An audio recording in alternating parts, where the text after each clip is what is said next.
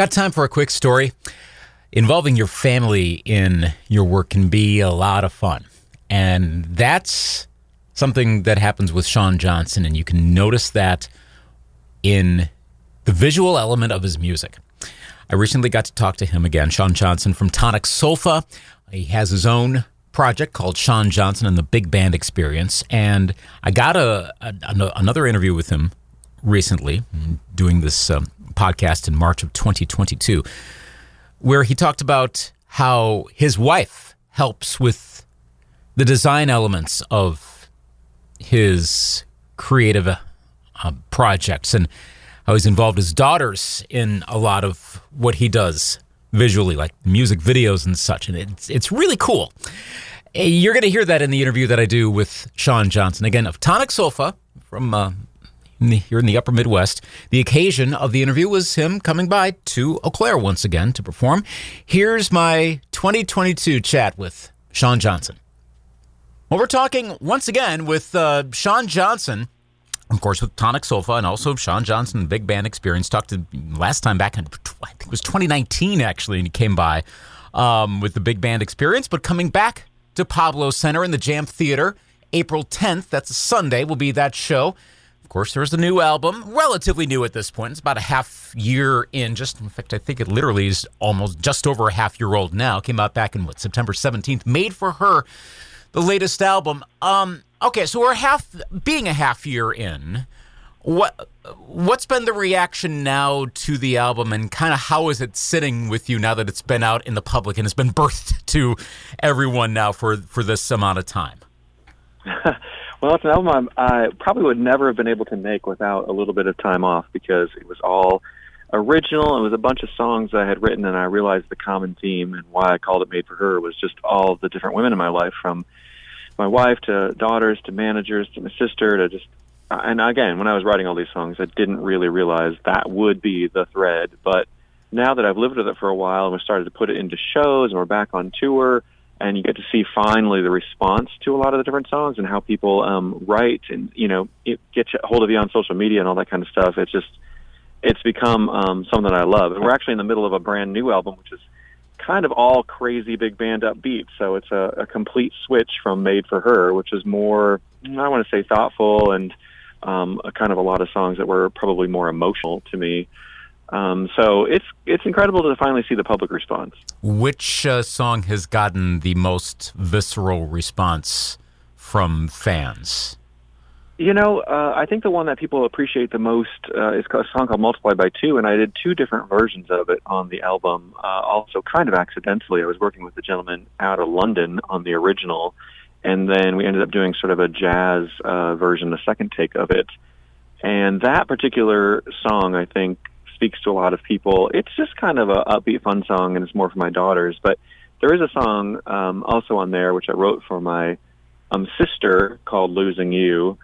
And it was basically written, she had lost her husband, and she had called me one night, and in that conversation, that song was born, just out of a line that she spoke to me, and I thought about it the next day and was writing it. But I realized that song now speaks to a lot of other people, not necessarily in a situation of death. It's not all to be like dark and sort of depressing or anything, but just more of hope, I think, in something that everyone goes through. And so that song has also kind of had a life of its own and taken on certain legs, and I'm getting a lot of messages about that particular tune. You'd mentioned in one of the videos you posted on Facebook about song creation, and this, I think, was in particular, or with particular regard. I'm trying to think which song it was, but it was the one, the video, and I'm just blanking on the title, but the video with your wife, the song written about her, about songs written about people, writing a song about writing a song. Yeah. You know which one I'm talking. Obviously, you know which one I'm talking about. You said in that video where you're talking about the creation of how the melody popped in your head, and you wanted to hold on to that melody for a while until finally you got the right lyrics, because you wanted to just have the appropriate ones with it, and eventually that came. How frequently do melodies pop into your head? Oh, all the time. I'm a person that happens to kind of write songs. Everybody writes songs differently, and people write it out of words or people write it out of melodies. But for myself, I have a million melodies on the just on an app on my phone, and I'm always singing into it as I'm going somewhere on a plane or driving or in the shower. I'm like, oh, that would be a good one. And sometimes you come back to it and are like, what was I thinking? Because in your head, you have chords sometimes along with it in your head, and you can't remember those sometimes a week later. And now you're like, well, this melody sounds like a nursery rhyme.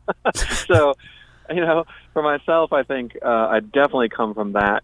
If I can sing something to somebody with a guitar or with a piano or even with nothing, and it works, and I feel like, oh, I might not be the most famous person in the world, but if it strikes people in different places around the country and in different ways without being like, okay, once you hear the final, you're going to like it, but they like it as I'm singing it to them with just a simple guitar chord or something, then I feel like that song is going to work. At least for me, it's going to work in the show. And I'm also not married to a song. If I put out a song and I think it's the best song ever and nobody responds to it, then I'm like, okay, well, that's fine. I just keep working, keep doing songs. I had a song like that.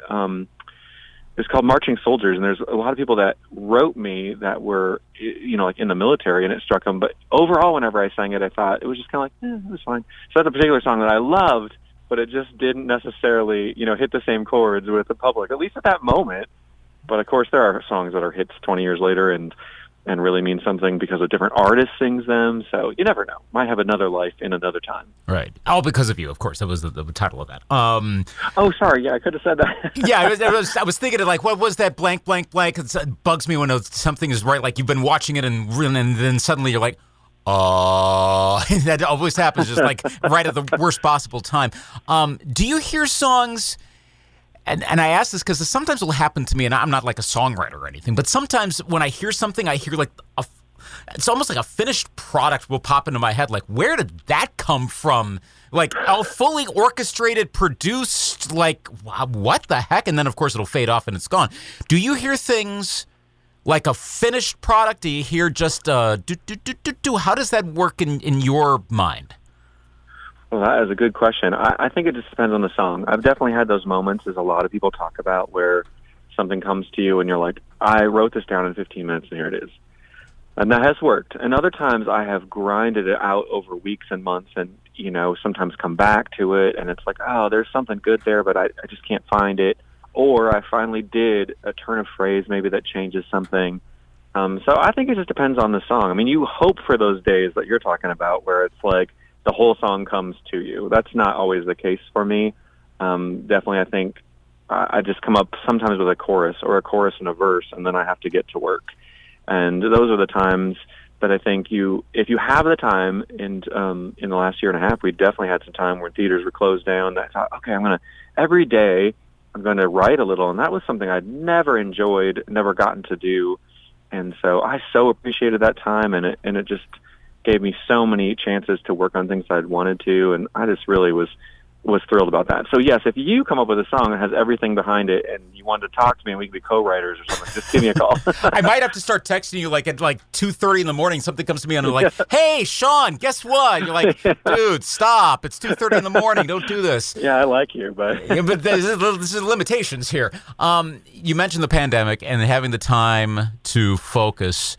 How did however anyone experienced it, and it varies from location to location too, but all of that, did that affect your artistry? Did you have any changes of perspective in terms of either musical creation or musical arranging or anything? Yeah, I mean, I was lucky in that I felt like no matter how long it takes for theaters or different states, or everybody had different regulations, no matter how long it took, I thought, well, I can come back to music. I had planned for not that, but some sort of eventuality similar, maybe illness or different things that change. So I was all right with it, but so many people I know, and myself a little bit, thought, is this what I want to do after a long time? Do I want to come back to this? Or am I just coming back to songwriting, which I really appreciate? Or am I coming back to helping manage other careers, which I've also done a little bit of? Do I do something else? So I think like a lot of people in creative fields who are kind of waiting on others, because I can't go out and perform if everything's closed. There's nothing I can do about it. And live streams, in some ways, they have their day, but you can't just do live streams all the time. It's not the same. It was definitely a piece of it for us, and I appreciate that. But it was unique because I did think about other things. You have the time to think about other things, and I was never sure if I would step foot on stage again. And I say that sometimes now. We're on a big tour at Christmas, and I've been touring since, and a little bit before that. But it is the most exciting thing. I think I took a lot for granted, and now when I'm back on stage, I'm like, wow, every day so far, I just tell myself in the dressing room, tell myself on the way, like, this didn't have to be. So I kind of, every show, I don't know if it's good or bad, but I'm like, wow, this is the last time I'm going to do this, because I never thought of that for the years and years before that we just toured around the world. And so it is very exciting. I'm sure it sounds cheesy to people in the audience. It's like, oh, really? You didn't think you'd sing again, or you didn't think you'd be on stage again? But it is a very literal thing to me that it's like, yeah, I did not know if I would be back here. I did have moments where I thought, do I want to do something else? Because I like writing and I like designing, and it's not necessarily I have to be singing, and I didn't realize how much I missed it. So now that I'm on stage, I'm like, wow, there is a part of me that kind of forgot in that year and a half, but now remembers strongly. So if let's say suddenly you woke up one morning, you couldn't sing, which is a terrible thing to imagine, but let's say that happened, you're like, well, I guess I do have to. So what would be your next choice career? You alluded to that. What would you dive into if you had to do something else? Yeah, I mean, I think I've written a lot of songs. When I write a lot of songs and you sell them to people or you put them in movies or different things, it doesn't have to be me. I don't write a song and think, I'm going to make that famous. I'm just kind of a goober doing what I love to do. Yeah. So it's not like it has to be me. So that would be one way. My wife and I were just starting a kind of a design. She has been in design for her career, and I have at times helped people design parts of their houses or different things just for fun, not in any way like I was going to make it a career. But I love that part, and so with her expertise, we kind of formed a company that we're just starting, but it's mostly just with people that we know. We haven't put it out there anywhere. And it's kind of designing. We're very into modern and sort of crazy different styles. So it's crazy. We kind of put the word out with just friends, and now we have projects for the next year or two that we're doing. So I don't know if we'll ever launch that like publicly. Here I am talking to you publicly. There we go. We'll do it in Eau Claire too. No, but so that's kind of a life of its own, and I'm interested in where that goes. And I love working with my wife. We got to work on a lot of things, from videos to pictures to marketing to all sorts of things with big band that she helps me with. And people are always saying to me, "Oh, who did that video? Who did it?" It's always my wife. So to work in another direction with her would be something I'd be interested in. There's just the sky's the limit. We are in Nashville currently, and yesterday we were just kind of driving around. We're like, "Oh, that home's cool, and that thing's cool." And, oh, Waylon Jennings recorded in that home. So there's all sorts of things with history and music and design. It's all rolled into one. If I can make one job that has all of that, then I'm set. Yeah. Speaking of the design, I noticed that in the videos and all of the imagery. You've got your website, social media. There's a brightness to it. There's a vibrancy that comes out in all that. So that's all her. She's the driving force on that. Yeah, she's the vibrancy. She's sitting next to me, so I'm going to say this like twice. Yes, she is the vibrancy, Luke. Yes! Say it a little louder, would you? Yes. What did you say about how amazing that all was? That was amazing! We're sitting at Arrington Vineyards, which is Kix Brooks, with a country duo. It's his vineyard, and we're sitting in the car because we're like, well, we don't want to be out in the wind. It's all kind of outside, so we're like, let's sit in the car. So she's right next to me. So yeah, anything you can say. It was good. Yes, will help me. Yes, you keep up the design work. It's awesome. Yes, it's great. But then also in the videos, your kids. Just completely adorable, absolutely adorable. Which one do you think is most likely to do your career, and which one is most likely to do your wife's career? Or is it one of the same? Oh, no. It's all creative. I would like to think so. I have 3 girls from 5 up to 14. And so, I don't know, we try not to push anything on anybody, and I know you're not saying that, but we don't really say, oh, yeah, if you did music, that'd be great, or, dancing or art or something. We are like, what do they want to do? If it's something completely different than what I hope for them, that's okay. So I think our oldest right now is probably the most into music. She plays guitar, she's singing, she's like, I want to join the show choir and all these things. So probably her. I think my middle child, we don't know what she's going to be. She's going to be like, I don't know, she might be a comedian maybe. Who knows? She's so funny and witty. and our youngest is kind of a mix of the two, I feel like. So, I really don't know. It is kind of exciting to figure out or to find out what they will choose. And it's been interesting so many times, you're like, wow, she likes, volleyball, but she also likes the lute or something. Like, what does this mean? What is this going to mean for her future? I don't know. So, yeah, I mean, I think there's a lot of art in our house. We like to travel. They come to a lot of shows. They've been, when we're performing with the orchestras, I remember some of the people on the timpani were like, oh, this is how you play it. And, so it was kind of cool. They've been in studios around the country. And so I think there's something of that. But I don't know if any of them will go into music or not. And I don't know if I would tell them to, because everywhere we go, they're like, to make a living as a musician, one of the hardest things in the world. And I don't know. That may be true. But I do hope they all go into, small business and follow their passion in some way, whatever that means. Absolutely. Your passion, obviously, on the side compared to Tonic Sofa is big band. You mentioned that the next album is more big band oriented, and more break that down a little bit further. What approach are you really zooming in on for this next project? Is it more traditional? Let's go back to the big band approach, or are you mixing it up a little? What's the artistry like with that?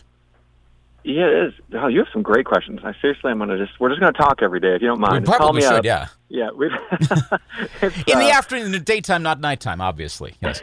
Absolutely. It works.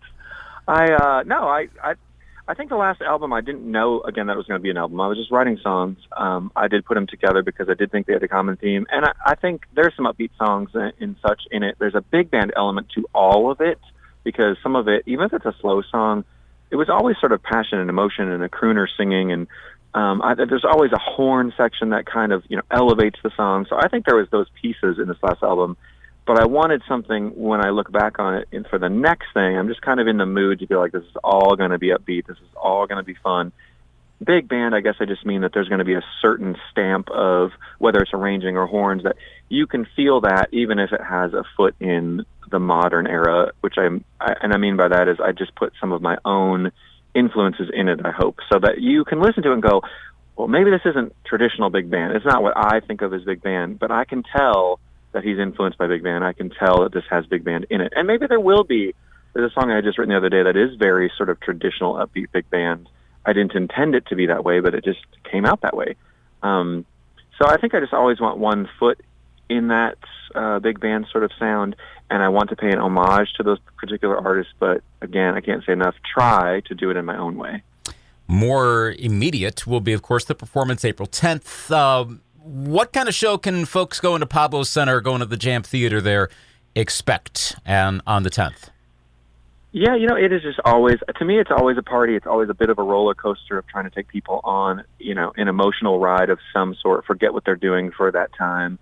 I take the entertaining sort of quality of Tonic Soul, if you've seen us or not, the a cappella group. I mean, whether we're rappelling from ceilings or bringing people on stage, it's important to me to do more than just stand there and say, oh, I'm so cool, here's another song, because I've never been cool, first of all, so that's a problem. But I definitely take that part from Tonic Soul, and in big band, you have all these amazing musicians from around the Midwest that have somehow stuck through me through this experiment. And so we just keep getting tighter and tighter as a group and traveling around the country. I think there's more camaraderie, and I think you can see that and feel that. We got all sorts of new songs. We'll do a song or two that we'll do some songs that you would definitely know, but in a big band style. And it's just kind of this giant mix to me. Some people, I think, were turned off by big band. I put big band in the title because I thought, well, that's what I love, and that's what I think all these songs are influenced by. But I've definitely had people say, oh my gosh, you shouldn't put big band. You shouldn't say that because it cuts out all these people. And then we love it. We don't know or care about big band, but we love your show. But I like that it's in there because, again, it is where I sort of rooted this particular group and what it comes out of and what I always wanted to do, and now I'm doing it. So hopefully you can see that enthusiasm on stage as well. That'll be coming up again Sunday, April 10th in Eau Claire. Shawn Johnson and the Big Band Experience. And, of course, Made for Her. Go listen to it. Platforms, buy it, et cetera, et cetera. Shawn, it was good to chat with you once again. And once again, your wife is incredible with design, so check out all the stuff she's doing as well. I'm just going to keep milking this for you as much as I can. I'm scoring you points right and left. I know. Just got to put a record lupa on there. So thanks again, Shawn, for taking time to chat with us today, and we'll see you down the road. Thank you so much. another really fun interview with Sean Johnson. Sean Johnson and the Big Band Experience, as I mentioned, coming to Eau Claire in April of 2022, the occasion of this particular interview. If you want to learn more about what he's doing, go to SeanJohnsonMusic.com. Spell his name SHAUN. And JOHNSON. SeanJohnsonMusic.com. A lot of links to social media platforms and listening platforms and a whole lot there. He is very much engaged on social media, so follow him and you will definitely know what's going on with him. Of course, he's also part of Tonic Sofa, so be on the lookout for their activities as well. That's the latest edition of Got Time for a Quick Story. Thanks as always to my employer, Greatest Hits 98.1 Radio in Eau Claire, Wisconsin, for providing a platform for doing a lot of these interviews. You can listen to and sometimes watch these interviews at our interviews page, which is under features at greatesthits981.com. You can also go to our YouTube channel for Greatest Hits 98.1. Thanks to Michelle Massman for once again helping to set up this interview with Sean. You can find this podcast on a lot of the usual platforms, so subscribe to it so you know when new episodes are arriving, and rate it up. That will help spread the word around even more. Got time for a quick story? I'm Luke Anthony.